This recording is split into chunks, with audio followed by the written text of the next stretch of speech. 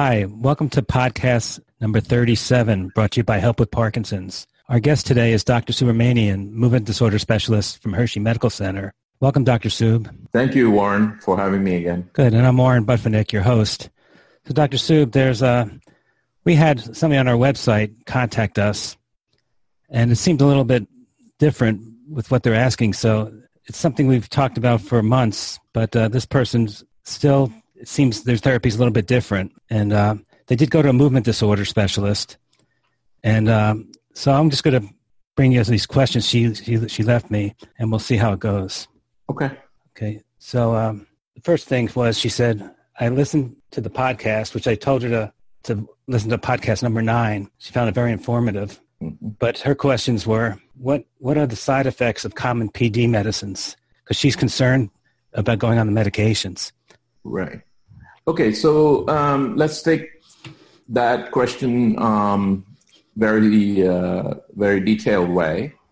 So the commonest medicine that most patients are on is a medicine called Sinemet, otherwise called carbidopa-levodopa.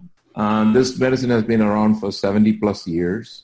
It was first introduced in the market by a company called DuPont, which no longer makes medications, but it's well known for its chemicals and so on and so forth. And its headquarters is fairly close to us in Delaware.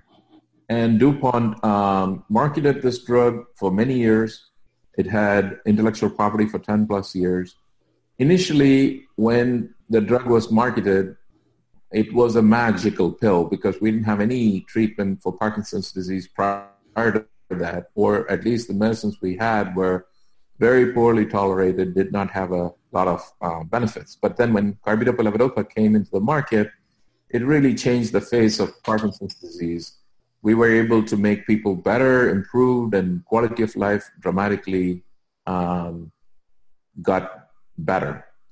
However, at that time, in the early phase when the medicine came out in the late 60s, 70s, maybe 80s when it was commercially available in its practice, doctors did not know how to medicate patients correctly. And as a result, there were a lot of side effects. Now, since then, in the 90s, this has been investigated in great detail. A large multi-center trial funded by our tax dollars called ELLODOPA, ELLODOPA, was completed and, again, was not paid for by the drug company. By that time, DuPont has already lost its patent. It had become a generic drug. It had become a cheap, easily available drug. But yet people had fears that carbidopa-levodopa could produce side effects, and the side effects can be dramatic. Like some examples of side effects that were touted as problematic are the kind of side effects that you see on some of the TV artists such as Michael J. Fox and other famous personalities who have become the face of Parkinson's disease.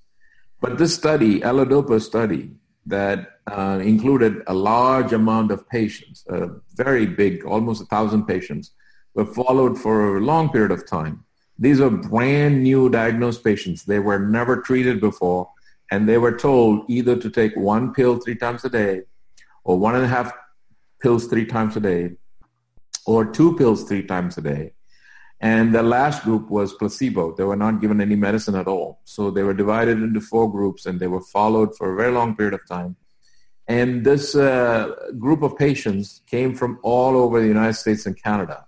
So one of the largest studies that could be done. It was done very well, FDA audited, NIH funded, very severe regulatory control over who's enrolling who, how carefully they are watched, etc.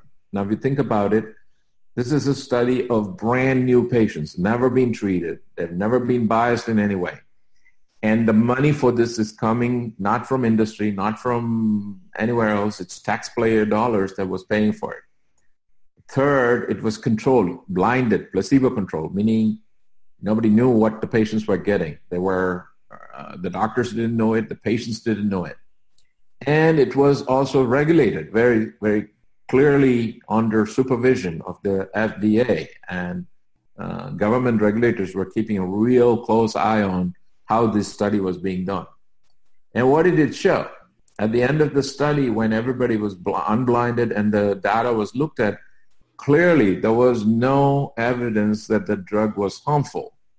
And in fact, the placebo group, which didn't get any real medicine, got placebo medicine, really did worse. And the group that got 1 pill 3 times a day and the group that got 1.5, 3 times a day, they actually did very well. Now, the group that got 2 pills 3 times a day, which is a very high dose, nobody in the real world actually gets that kind of dose because always we start low and we build it up. Now, the group that got 2 pills 3 times a day did get some side effects. Now, they got overdosed. And it actually taught us that you shouldn't give that high a dose. It should be given at a modest, lower dose, and we should titrate it based on what kind of benefit you see. So this study, which is already now 10 years old, more than 10 years old, had already told us that this medicine does not have a lot of side effects. Now, during that time when this study came out, unfortunately, the drug carbidopa-levodopa did not have powerful corporate backing. In that same time, there were other drugs that were already in the market, particularly dopamine agonists, ropinirole and pramipexole, which did have corporate backing and had a large pharmaceutical market force that was pushing for those drugs. And they tried to make the case that this study was not good and people should not follow what the study results show. And they tried to make carbidopa-levodopa, or otherwise called Sinemet, look bad. And this has unfortunately given or tainted the data to support that this medicine is actually good. And more recently, and we talked about it in a recent podcast, the Europeans decided to repeat this study.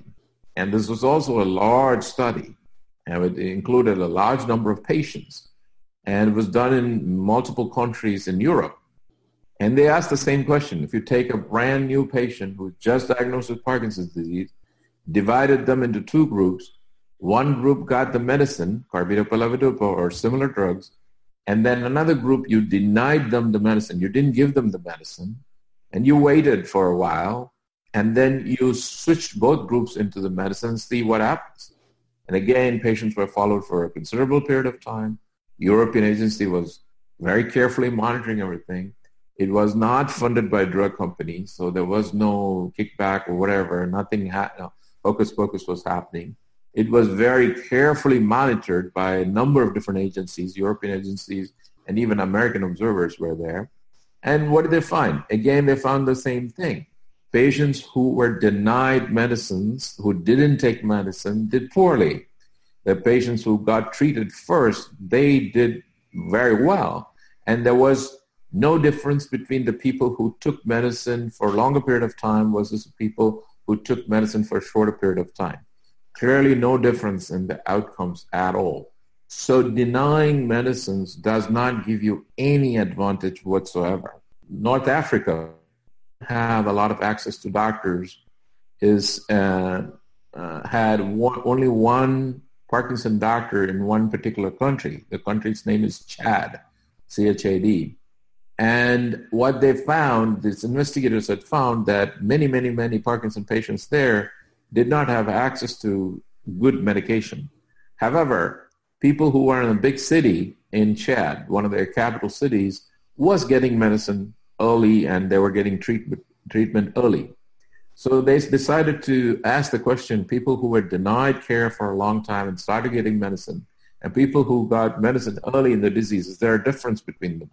And they found out that there was no difference whatsoever in outcomes. The complications, side effects, everything was just the same. Again, pointing to the same point, which is denying treatment or delaying treatment really does not give you any kind of advantage whatsoever.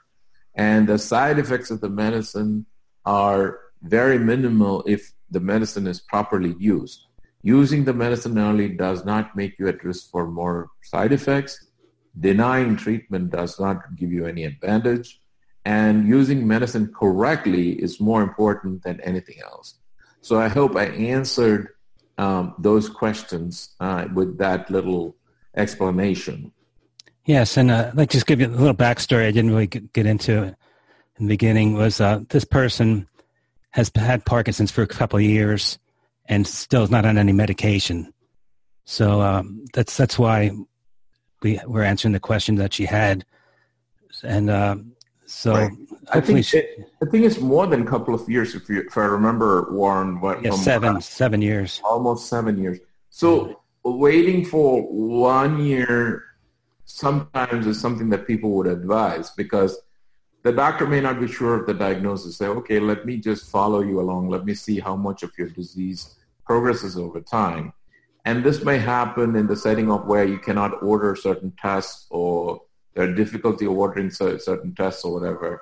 In that case, you may decide to forestall or delay treatment until you know for sure whether there is a treatment at stake, or you want to know the diagnosis for sure. But 7 years is a very long period of time, and I don't see the reason why one would wait that long to treat somebody. Right. That's definitely not the way we've been having our podcasts. Right. It's been sort of on the other side. Yeah. And just one thing, that this is what used to make people nervous about taking the medicine. I read a while ago that when the drug first came out, they gave it to people for the first time, and some people just had diagnosed that year. Other people have been having it for 10 years. And they found that people with 10 years were having trouble getting the medicine to work for them. And they assumed that it was because the medicine was only good for so many years. Right. But it's actually not the fact that it's only good for so many years.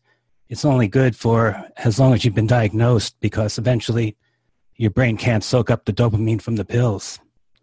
Well, so so this is a common myth. The myth is that if you start Parkinson medicine, they only have a certain period of good use, and you want to hold it back as much as you can until when you're ready to use it, and then use it when you're ready to use it. This is also not true. There's no truth to this myth at all. Carbidopa-levodopa, which is the medicine that we've talked and spent some time on, is a precursor. It's a medicine that needs to be converted into dopamine in your body. So it's not that the medicine lacks the ability to work, but it has to be converted in your body into the active substance. And because you have Parkinson's disease, and the enzyme that is required for the conversion of levodopa to dopamine, that particular enzyme, is located in the nerve cells that are degenerating. Therefore, as you degenerate more, then there's fewer and fewer of that enzyme available, so you can't really convert your L-dopa into dopamine effectively. So it's really not that there is a certain time frame in which you can use it. It's because the conversion becomes less effective that the medicine's efficacy becomes less. So if you think about it, logically think about it, if you wait longer, you're going to have less of that enzyme anyway. So what's the point in delaying the treatment? You're going to have less enzyme to convert it if you just wait longer. It's not like you wait longer than you preserve it longer. You don't. In fact, if you treat early, there is evidence that enzyme induction may be more effective, and therefore if it is more effective, we will be able to use this medicine much nicer and much more controlled fashion. So the myth is just a myth. There is no benefit by delaying the treatment whatsoever. And there's no evidence that doing the treatment early gives rise to more complications. Okay. And that ties into another question this patient had, that let's say the patient just doesn't want medication and they live with the tremors until they can't. Is there any harm to the actual disease process waiting, or is it more just being uncomfortable? Right. So that's a good point and an interesting point. So tremor, I agree, is majority of the time just seeking attention to the disease, and vast majority of people who have resting tremor are not disabled by it. Tremor itself doesn't interfere with day-to-day life. However, biggest problem in Parkinson's disease is not the tremor. but many other unrecognized mild symptoms, like, for example, loss of balance, loss of coordination, difficulty with fine motor movements. These are the things that really disable people. And I always fear for the people who are untreated, whether they're going to be at risk of falling and tripping, which many people just sort of dismiss as something that comes with age.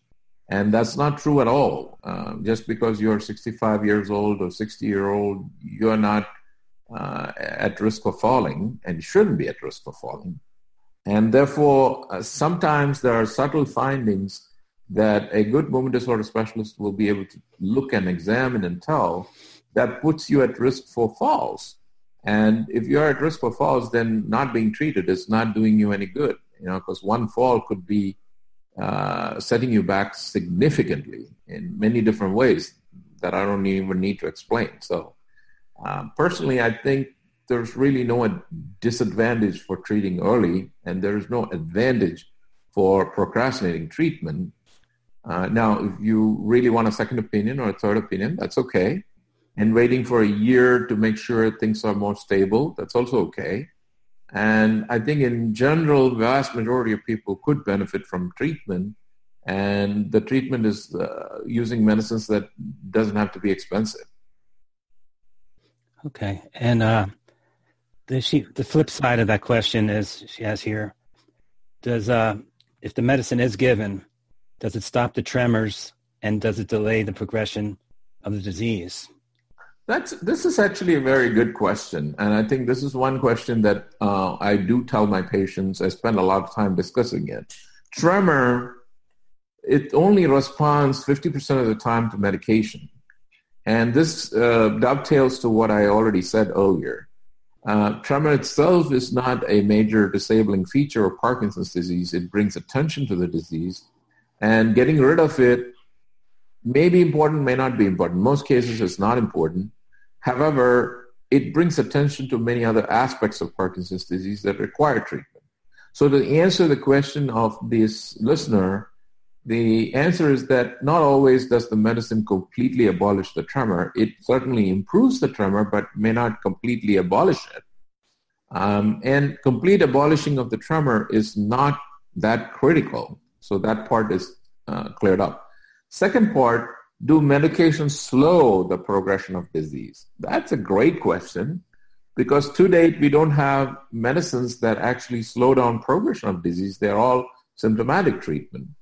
There are a few medicines that looked very promising. One example is a medicine called selegiline. It's still around, and we still use it. We thought it could prevent disease progression, but it turned out that that effect was not very strong, and we could not detect it in big major studies, so it fell through. And then we had another drug called rasagiline, which is still around, and we use that quite a bit. Its commercial name is Azilect, A-Z-I-L-E-C-T, but its chemical name is rasagiline, R-A-S-A-G-I-L-I-N-E. That medicine also had a promise of neuroprotection, and we tried in 2 large trials, which looked extremely promising. Looked like, wow, it's going to work. But then, unfortunately, a third trial that was done didn't pan out. So again, that medicine we still think has some neuroprotection, but very hard to prove because we don't have good data. And the last trial that was done really truly failed. But these are things that we have discovered over the years that it could have major impact in Parkinson's disease. And we continue to look for those types of medicines, medicines that provide neuroprotection. And most recently, just a month ago, we finished up a large study called SteadyPD3, which looked at the calcium channel blocker. And the results of this study are going to be published fairly soon, actually, and we look forward to the result.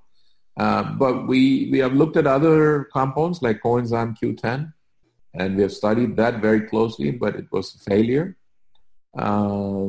So the bottom line is we don't have a true neuroprotective agent as of today. However, we have to keep working towards such treatments, and hopefully we'll discover them. But until then, symptomatic treatment have no reason to be not started. Okay, good answer. And this last question, you don't hear too often. It's kind of interesting. It says, the patient's not on any medication for Parkinson's. How often should they continue to go to a movement disorder specialist after they're diagnosed?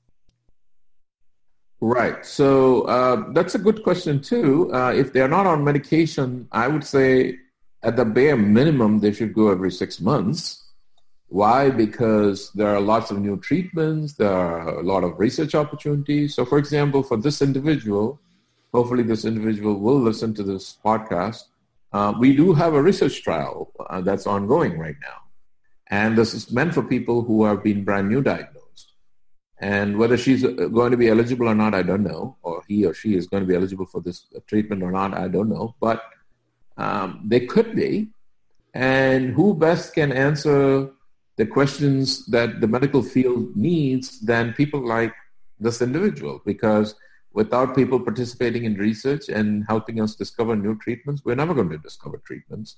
So I think patients who have been diagnosed with Parkinson's disease or waiting for new treatments should participate in research, should be seen by a movement disorder specialist, maybe once every 6 months, maybe every 8 months, whatever, at some fixed interval need to be seen so that we can assess.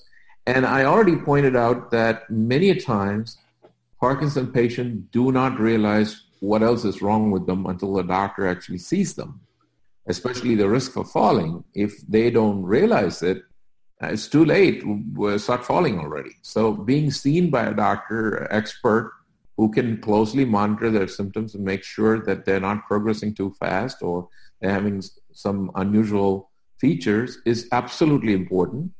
And I think it's necessary that they be seen every 6 to 9 months. I would say 6 months in most cases. Okay. So just the fact you're not on medication doesn't mean you don't need to be checked. Correct. 2 to 3 times a year. I mean, twice a year. At least twice a year, yeah, I would say. Yeah. Okay. The other related question I think that comes up often, which I will address, is can I just do something else other than medicine? Can I do exercise? Can I take vitamins? Can I change my diet? Can I, sleep in a new way or get oxygen tank put in or whatever, or take vitamins or take minerals or do something other than take medicine? And usually this type of question comes from people who have had some negative experience with some other medication. Either they themselves had that or some other family member had. There are people who are phobic of pills. They somehow have this reluctance to take medication. These individuals usually seek other types of treatment, often taking pills that don't have any scientific foundation, like, for example, vitamins. There's absolutely no evidence that any vitamin helps Parkinson's disease. Anybody who's telling you otherwise is just fooling the public, because we indeed have looked at a number of different vitamins very closely. Again, large, double-blind, NIH-funded, your tax dollars or my tax dollars paid studies, and they've just miserably failed. They haven't shown that it actually works. And they've been tested in good doses by good doctors over long periods of time, and this just doesn't work. So there's no point in touting vitamins. The other thing is about exercise. There is this latest fad that exercise will just completely wipe out Parkinson's disease. That also has been checked very carefully by a lot of people. Again, a large NIH study, several $1 million spent on this, a variety of different exercises, either with the help of a physical therapist or with the help of gym personnel, versus giving them their own self-directed exercise program. It just hasn't worked out that it will actually cure Parkinson's or completely abolish the symptoms. It wouldn't. Now, on the other hand, it might help people feel better. We've done a podcast on this.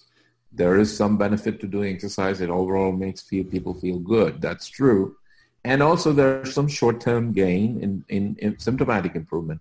But it doesn't abolish the disease. It doesn't take it away. So that is not a replacement for medication. In almost all cases that we have looked at so far, medical therapy is necessary for Parkinson's disease, and it needs to be done correctly.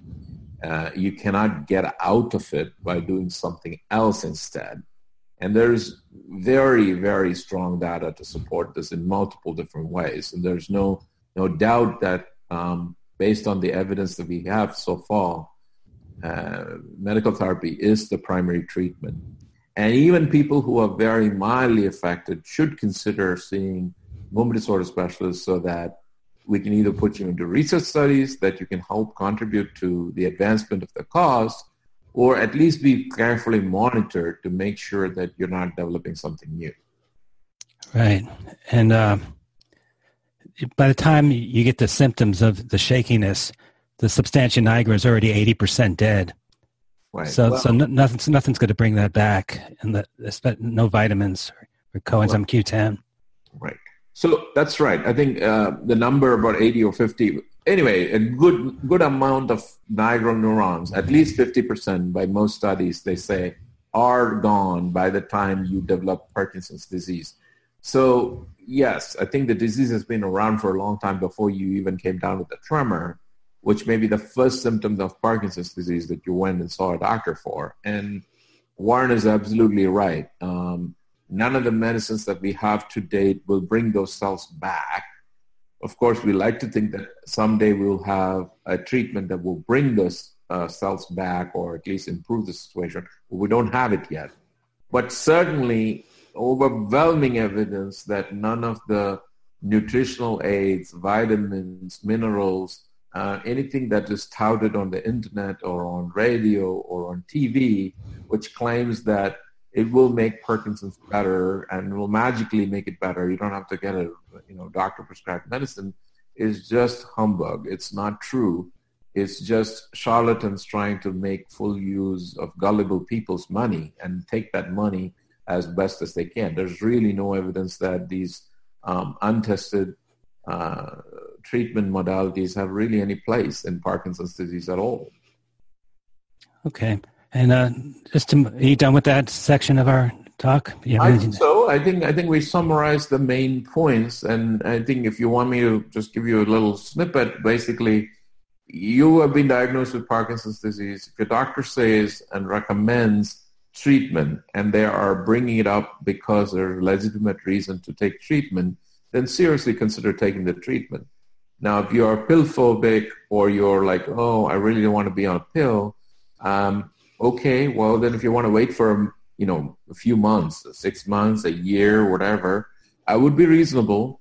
And if you want to consider seeing a specialist to see whether you could be a candidate for any kind of research studies and you can contribute to it, that's also reasonable. But waiting for 5 to 7 years for some reason, being phobic of the pill or saying that I want to hold it off until I can hold it off for the last time whenever I'm ready to take treatment, there's really no virtue to it. There's no value to it. It's not giving you any advantage. It's already putting you at a disadvantage. Early treatment is not something you should, fear. And the side effect profile of medication, if it's properly used, is actually pretty good. So that's basically the answer to that question. Right. And like I said before in a couple of podcasts, you give up your quality of life between age 62 and 69, where you'd be younger with no side effects of the disease. Then you're going to be older and start getting the same side effects. So it really, you basically lose the better part of your days. Agreed. Okay. Now to move on to something a little bit lighter. People may have seen the woman that could smell Parkinson's. And you have an opinion on that, Dr. Soub? It's a very interesting finding. I mean, I never heard of this before, and I don't think the scientific field has heard this before. I never heard of any spouses who came and told me that they could smell something strange in their husband or wife that made them suspicious that there was something going wrong with them. But this story is from England, where a registered nurse who cared for a lot of people could smell different things. She could smell the smell of TB, tuberculosis, and she could smell Parkinson's because she had a family member who had Parkinson's disease. She could smell that there was something different, and over time, this individual developed Parkinson's. And then as she was working, she could smell Parkinson's in other individuals as well. And one interesting study that came out of this was that they actually collected swabs, the samples from patients, from 64 samples, I think, and they tried to do the spectrogram, basically trying to isolate the chemical that might be giving the smell. And one idea is that because in Parkinson's disease you have disorder of sweat function to some degree, although not much, but there's some sweat dysfunction, that the amount of chemicals that come out in the sweat might give you a different body odor. And that body odor is something that this person can detect. I think these are early days. There may be some real strong thing that comes out of this, but at this time, it's really a kind of a very intriguing, unusual finding. Who knows, this might lead to something really wonderful. There may be a smell test or a sweat test or odor test that could eventually tell us when Parkinson's occurs, and we can detect it in Parkinson's patients. But certainly at this point, it's non-placebo controlled. It's a unblinded, observational type of phase. I do agree that every science has to start somewhere, so this could be the start of something wonderful. But certainly, I don't want anybody to get the idea that they have to make a trip to England in order for them to be diagnosed with Parkinson's disease. I really don't think that's where we're going with this. So, okay. And the last thing I talked to you before we got on is just talk real briefly about the Michael J. Fox movies. That the young 19-year-old girl made a computer program that was able to figure out that she could see that he had Parkinson's years before he knew it himself from his movies. Right. And we're not advocating looking at all your old movies and trying to figure out everybody in your family whether they have it. But Dr. Soub, do you want to just give an opinion on that? Right. So I think this is a very interesting and intriguing idea. I think not just this young lady, but there's been many others who have tried to look at historical personalities, videotapes, old videotapes from the tape era, way back when, 1930s, old, ancient black and white videos have been looked at. There are people who have looked at famous personalities like John Paul, the Pope, looked at Mike Arafat, the leader from the Palestinian Liberation Organization. People have looked at Hitler's videos and tried to surmise from it whether people have had Parkinson's disease. And some of them will never be proven because their data will never be shown. Now, the good news is Michael J. Fox has been public about his Parkinson's disease, so his video footage actually serves the purpose of having somebody with a clear diagnosis. Now, even in his case, only after he dies and we get an autopsy on his brain will we be sure that he indeed has Parkinson's disease, because short of that, we don't have 100% surety. But the advantage this young person had is that there are numerous thousands of video footage available because he was an actor and he acted in many, many movies. We can go back and look at it and see whether there are some hints of Parkinson's disease that can show up. Now, this, as interesting as it may be, there's really no practicality to it. I don't want anybody to start saying, okay, I'm going to start looking at my old videos and see whether I can tell whether I got Parkinson's, and then start looking at people who don't have Parkinson's disease. Hey, is this going to produce Parkinson's in somebody else or not? I think it's a waste of time, and it's really not there yet. And it's a great travesty if you start looking at somebody's videos and start suspiciously looking at them and say, hey, maybe this person is coming down to Parkinson's. First of all, there's no treatment available, even if they were coming to with Parkinson's disease. And such early diagnosis is really, really complicated, because if you don't meet the criteria for Parkinson's disease, you really can't diagnose it. So you're just making people more paranoid by telling them that they may be at risk for Parkinson's disease, where it's no use to people at all. So you are creating new disease for no reason. So I personally think it's not helpful. It's actually going to make people more sicker. So there's no reason to do this. It's very intriguing, very interesting. Kudos to this young lady for having done that on Michael J. Fox.